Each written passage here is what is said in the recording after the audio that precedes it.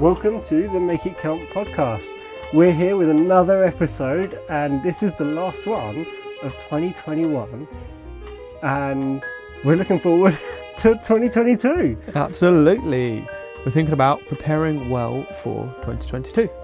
Yep, which is the last moment to do it in this year. Never too late to prepare. So if you're listening to this at the beginning of January, great. That's a great time to listen And to if this you're episode. listening to it at the end of January, hey, you've still got 11 months left. A lot of 2022 left to go. Yeah, exactly. So, as we're talking about preparing for 2022, Matt, what comes to your mind? Well, what comes to my mind is actually when I was preparing for 2020. Believe it or not, when we were thinking about that episode for this title, the title for this episode, well, Dave was like, what should we call it? Preparing for 2020. Dave was like, yeah, you missed that one. But thinking back to 2020, I was gathered around with some friends at New Year, and it wasn't just the start of a new year, it was the start of a new decade. So we did some thinking, we did a little bit of dreaming. Think about how your life has changed over the last 10 years. Think about how much it might have changed in the following 10 years, the next 10 years. How might, what are you hoping for? What are your dreams? And of course, just a few months later, the world was massively changed by the pandemic, which had already started by that point.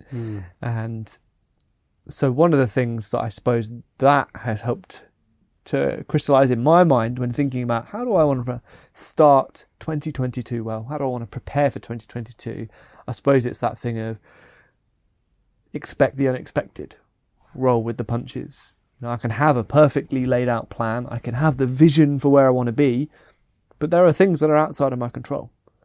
And so what I've got to really focus on is what is in my control and what can I do about that. And everything that's outside of my control, I have to release that. And I think that's the temptation for a lot of people is, we see that people don't succeed with New Year's resolutions for a number of years, and then they say, well, why would I set a New Year's resolution? I never succeed anyway. Why would I set a goal? I never succeed anyway. Why would I try and do this? Because something unexpected is going to stop me from doing that. Something out of my control is going to step in and take control of my life or stop me from doing that thing I wanted to do. And I think that's an interesting idea, isn't it? It's just, I won't even try then. Yeah. That doesn't seem like the right response. No, not at all. And what that mistakes things outside of my control to everything is out of my control and I'm the victim. Well, that's not true. There are some things that are always within our control. What I say, what I do, even what I think and what I feel, I have control over those things. So how I respond to what the world throws at me is under my control. And I think, and maybe we're going to advocate a little bit for this, that, hey, it's still beneficial to set some targets for the year, to set some, maybe it's goals, maybe it's a resolution, maybe it's a new way of living, and maybe I give it the example of, hey, you want to get fit, you want to exercise. Great. You go, get the gym membership if that's what you want to do, but do the thing that you're going to do to get fit. But there are always going to be things out of your control that might try and stop you. So the pandemic happened. No, you couldn't go to the gym. You couldn't go to open running tracks. There was a lot you couldn't do. But the people that wanted to stay fit or get fit found a way anyway. Yeah. I'll do some exercise from home. I'll figure it out. And I suppose if you never started, you still sat there going, well, see, something out of control stopped it. Yeah. And actually, being a little bit driven or having a focus or a target helps you even overcome the obstacles that are out of your control. Absolutely. And as you said, those that really wanted to, those that were really motivated, find a way. As Donkey says in Shrek, where there's a will, there's a way. And I got a will. So it's important to go, what am I motivated for? Or even go, well, I have this vague idea I want to get fit. I have this vague idea I want to start a business. whatever it is. The most important thing is to doing a little bit what we were talking about in your episode last week, the foundation. The foundation for my good goal is, what is my why? What is that? I'll say that again. What is my why? Why am I wanting this? Why do I want to get fit? Why do I want to start a business? Why do I want that change? Because if I don't know the why, doing it, the what and the how will just fall out of the door as soon as an obstacle comes up. It will just completely fall away. So you've got to do that hard work. And it does take some hard work sometimes to identify what is my driving reason that's going to be the shining light when an obstacle comes up, when I look outside and it's tipping with rain and I really don't want to go for a run, when there turns out to be a national lockdown and the normal way of doing what I wanted to do is completely gone. Will I find a creative solution around that? Only if I know, the reason I'm doing this is because of compelling reason. And I think that why is a question that I ask quite a lot. And actually, I remember listening to somebody and they were talking to a client of theirs, and the client wanted to get fit. And they said, well, why do you want to get fit? Well, I want to look a little bit better. Okay, that wasn't right. Why do you want to get fit? Like, well, yeah, I do kind of want to look a little bit better, but that's not quite it. And just the coach was persistent, relentless, almost mean with how many times they asked, why do you want to do this? And eventually the client just turns around and said, last week, my 8-year-old son was out in the garden. He wanted me to come play with him. And I ran after him and we had a bit of fun. But 30 seconds later, I was exhausted. And my son looked ashamed of me. That's why I want to get fit. Wow. and so sometimes it's, you gotta not let yourself off the hook with the first why. Whatever it is. There's a deeper reason, there's a deeper meaning. We've spoken about that, haven't we? The chain of whys. Is it like you do 5 or 6 and you're likely to get somewhere close to the core reason?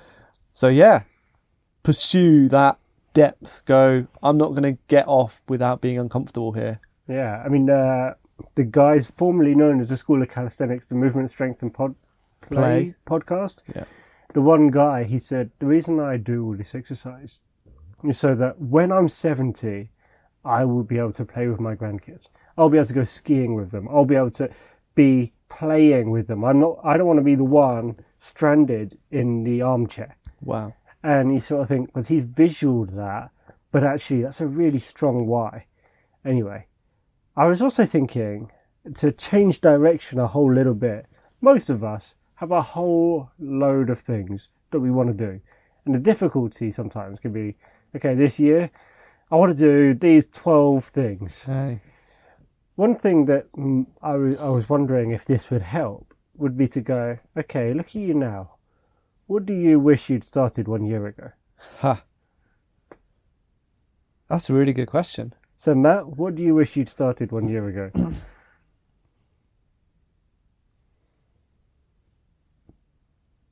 Long pause. Yeah, a long pause. Still pausing.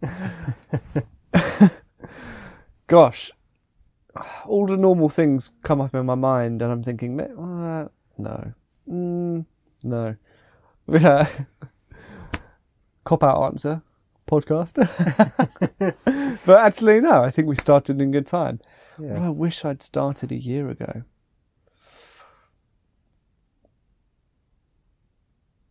I haven't got a quick answer to that. Do you have an answer to that?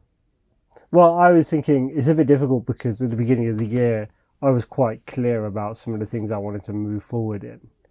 So I'd made some intentional steps. But there are some things, I mean, the one that comes to my mind is one that I kind of did do a bit during the last year, but it's that idea of another language, like that keeps popping up. It's like, I wish I'd actually had a year's worth of a language. Intentional growing in that language. Yeah. You kind of stopped 6 months in, didn't you? I don't even think I made it to 6 months. Wow. So, yeah. a similar thing for me. I thought, language, but that wasn't a priority. I suppose the bigger one that was a slightly bigger priority for me this year was to grow to another level with guitar playing. And there were sporadic times where I would practice quite a bit and then not for several months. And so that consistency of practice would have been great. So to people who are listening who don't really want to set some New Year's resolutions or goals, maybe there's been a bit of a past failure, I think I would definitely advocate for trying something. Now, it doesn't need to be, in my mind, very specific necessarily. It's probably better to be, but actually even just having a vague-ish picture of where you want to be in a year's time can be enough. And if you can really make that visual, that idea of, I think that's key. I want to look like this, I want the setting to be like this, I want to, maybe with language, I want to be able to confidently talk to the waiter or, have a conversation with somebody at a cafe. Do you know what I mean? It's like, make it visual in whatever way. And I think that is enough to keep pulling you forward. It's not always a push, but that pulls you towards that image that you're forming, that you've formed of yourself doing that thing. Hugely. I mean, because we are visual beings. There's that thing where they experiment with golfers, and they go, you're going to be doing some putting. They get half of them to go visualize yourself 5 or 6 times or 10 times putting, and it's going to go in. And then the other half, they go visualize it putting, and you're going to miss by just a half, And they do that 5 to 10 times before, and then they do the putts and they measure it, and there is a significant difference. The people that visualized it going in, more often than not, they get it in. The people that visualize it going off, they got it off. And so there is something powerful about having a mental image. This is what I want to achieve. And it's not a case of I'm exerting some power into the universe, but it's more a case of I'm preparing myself for that reality to happen. And as much as it being a motivation, obviously all of the control and everything that happens in our body is largely controlled by the brain, and there's obviously a multiple ways system. There are instincts from the body as well, but you go, what is that compelling vision? And I think you're right, you've got to make it as visual as possible. So I can write down, I want to be fit, but if I go, I have a visual of I want to be able to play with my son for a whole afternoon and not get tired, that is already, you're picturing yourself maybe in the park or in your back garden, running around, enjoying it. That's going to be much more motivating on the day when you're going, I'd really rather just sit here on the couch, watch a TV programme. Yeah. I mean, visualising, meditation, loads of research out there. You see so many sporting examples. And I actually saw a recent one. We're both football fans, and Mohamed Salah from Liverpool Football Club scored a brilliant goal against Manchester City. Arguably the best goal in English football so far this season. But he recently said, I visualised that goal many times before I did it.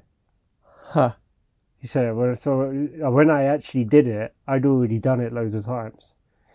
And you think, wow, that's crazy. But of course. And it's that. So, yeah, I think when we create those mental pictures, even, and I'm loose on this, but I think that there's been some research that suggests that your mind experiences a mental repetition in the same way as an actual physical repetition. Yeah. And I think that's what goes behind that, the golfers, and that's what goes behind when they do those experiments with sports people.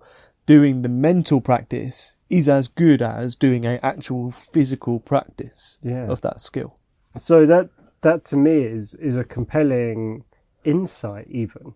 And so just by forming that picture, you're going to pull yourself forward. I think I've told this story before as well, where the guy, he was doing some tidying up, and he finds this list that he'd written 10 years ago of things that he wanted to do before he died. And he discovers he's done all of them. And he wasn't doing this systematic monitoring of, have I done this goal? No, but he'd created a picture of the things that he wanted to achieve.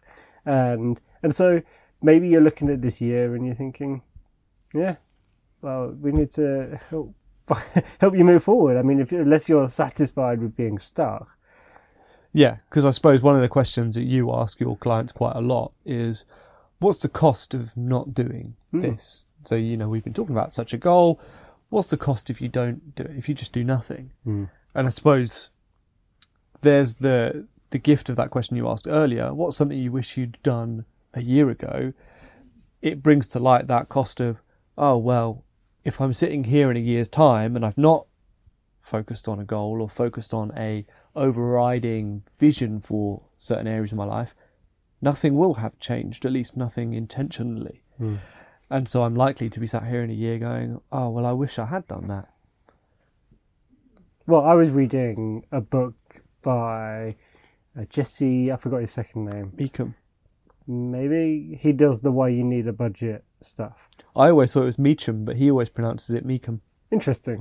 Anyway, and he talks about money and finances and investing. I'm not an expert. I'm not giving out financial advice, but he sort of talks about the idea of time in the market, as in your money being in the market is one of the most important things. And so you can put less in, but if it's over a longer time, it's better, blah, blah, blah. But if you don't do that for 5 years, you've actually, the opportunity cost is 5 years of cost of not being there in the market. And so it's not just in 1 year's time, I'm going to be in the same place. If anything, in 1 year's time, you're behind because maybe I wouldn't advocate comparing to other people, but somebody else has done that thing. And so now they're ahead of you. Or you could have been further ahead than where you are. But now you're just 1 year older with the same. And actually, just by standing still, you're behind. And so I thought that's quite interesting, that idea. I don't know if that resonates very well. Matt's looking at me confused. No, I get it. I suppose you've already put the caveat in if we don't want to advocate for comparison. And we've already talked about how the Design of Your Life podcast, it's not about being behind, quote unquote, because nobody's lived your life before. But I do understand that concept of, to put it in another metaphor or analogy, when's the best time to plant a tree? 100 years ago. When's the next best time? Today. Don't wait until next year, sort of thing. So if you want to see those results, I suppose what we're talking about is none of the things that we're really thinking about are going to happen in a fortnight, happen in a month. Those are long, slow growth things, and they take time to grow. And that's why, if I'm going to see any real growth, I'm going to have to start that now and stick at it for a year. And even further than that, because, okay, don't compare to anybody else. I recently saw a book title, thought about reading it, but I get the concept. It was called 4,000 Weeks. Huh. Yeah, that's how many you're going to get, probably. 4,000 weeks. And if you waste a year, you've wasted 52 weeks. Wow. And Jeepers. Yeah, that's crazy, isn't it? And I didn't work out how many weeks old I am yet. And how many weeks you've wasted. How many weeks I've wasted? Quite a few, probably. And I don't necessarily think it's like this time pressure of like, oh, I've got to do everything. But actually, there should be something that is like an impetus enough to go, I want to give it a go. Sure. I want to try it. And it doesn't have to be the big thing. And I think we're big advocates of just doing the 5 minutes daily. Yeah. Actually, it's so much better than the half an hour you destroy yourself or you regret it and you don't come back. I mean, a lot of writers write a bit like that. They don't write until they don't have anything left to write. They write and they leave a little bit so that when they come to it the next day, they've still got a bit of creative, they can pick up off that momentum. It's almost like you cut yourself short. I used to love the sessions, the sports sessions that I would coach. And at the end, when someone would come up to me and go, David, are we done already? And it's like, yeah, afraid so. But you know what that means? They're going to come back next week, fired up for that session. Whereas if people are exhausted leaving it, they're a bit like, oh, I'm satiated. I'm done. I don't need it anymore. All to say is, if you're going to start something, whatever it is, just commit to 5 minutes a day. Yeah. And if you really want to make it count, if you really want to start on purpose, get in touch with me and I'll connect you with my Habits for Life course. It's a very good course. Yeah, remastered. The remastered one. Oh, it's even better. Never seen by anybody but me so far. I've seen bits of it. Have you? You've showed me bits. Oh. Anyway, one last thing on the... We live in a hustle culture. We live in a culture which is... There's so much on social media and the news and everything that will go, you are behind. Look at all these other people that are making it. You need to do it. And you might be listening to this podcast and going, wow, Matt and Dave are just talking about the same thing. They're swimming along with the tide. But I would say no. And it goes back to something that we spoke about in a previous episode. In spending the time to think about what is it that I really do want to work on this year. And a few things, not loads. I would advocate for no more than probably 3 major things, but keep it small. But that freedom to then go, when I see all the messages about look at such and such person winning in this area and them winning in that area and them winning in this area, you can go, that's great, because I'm focused on these other ones. I'm not going to get drawn into this idea that I need to be winning in every arena of my life constantly.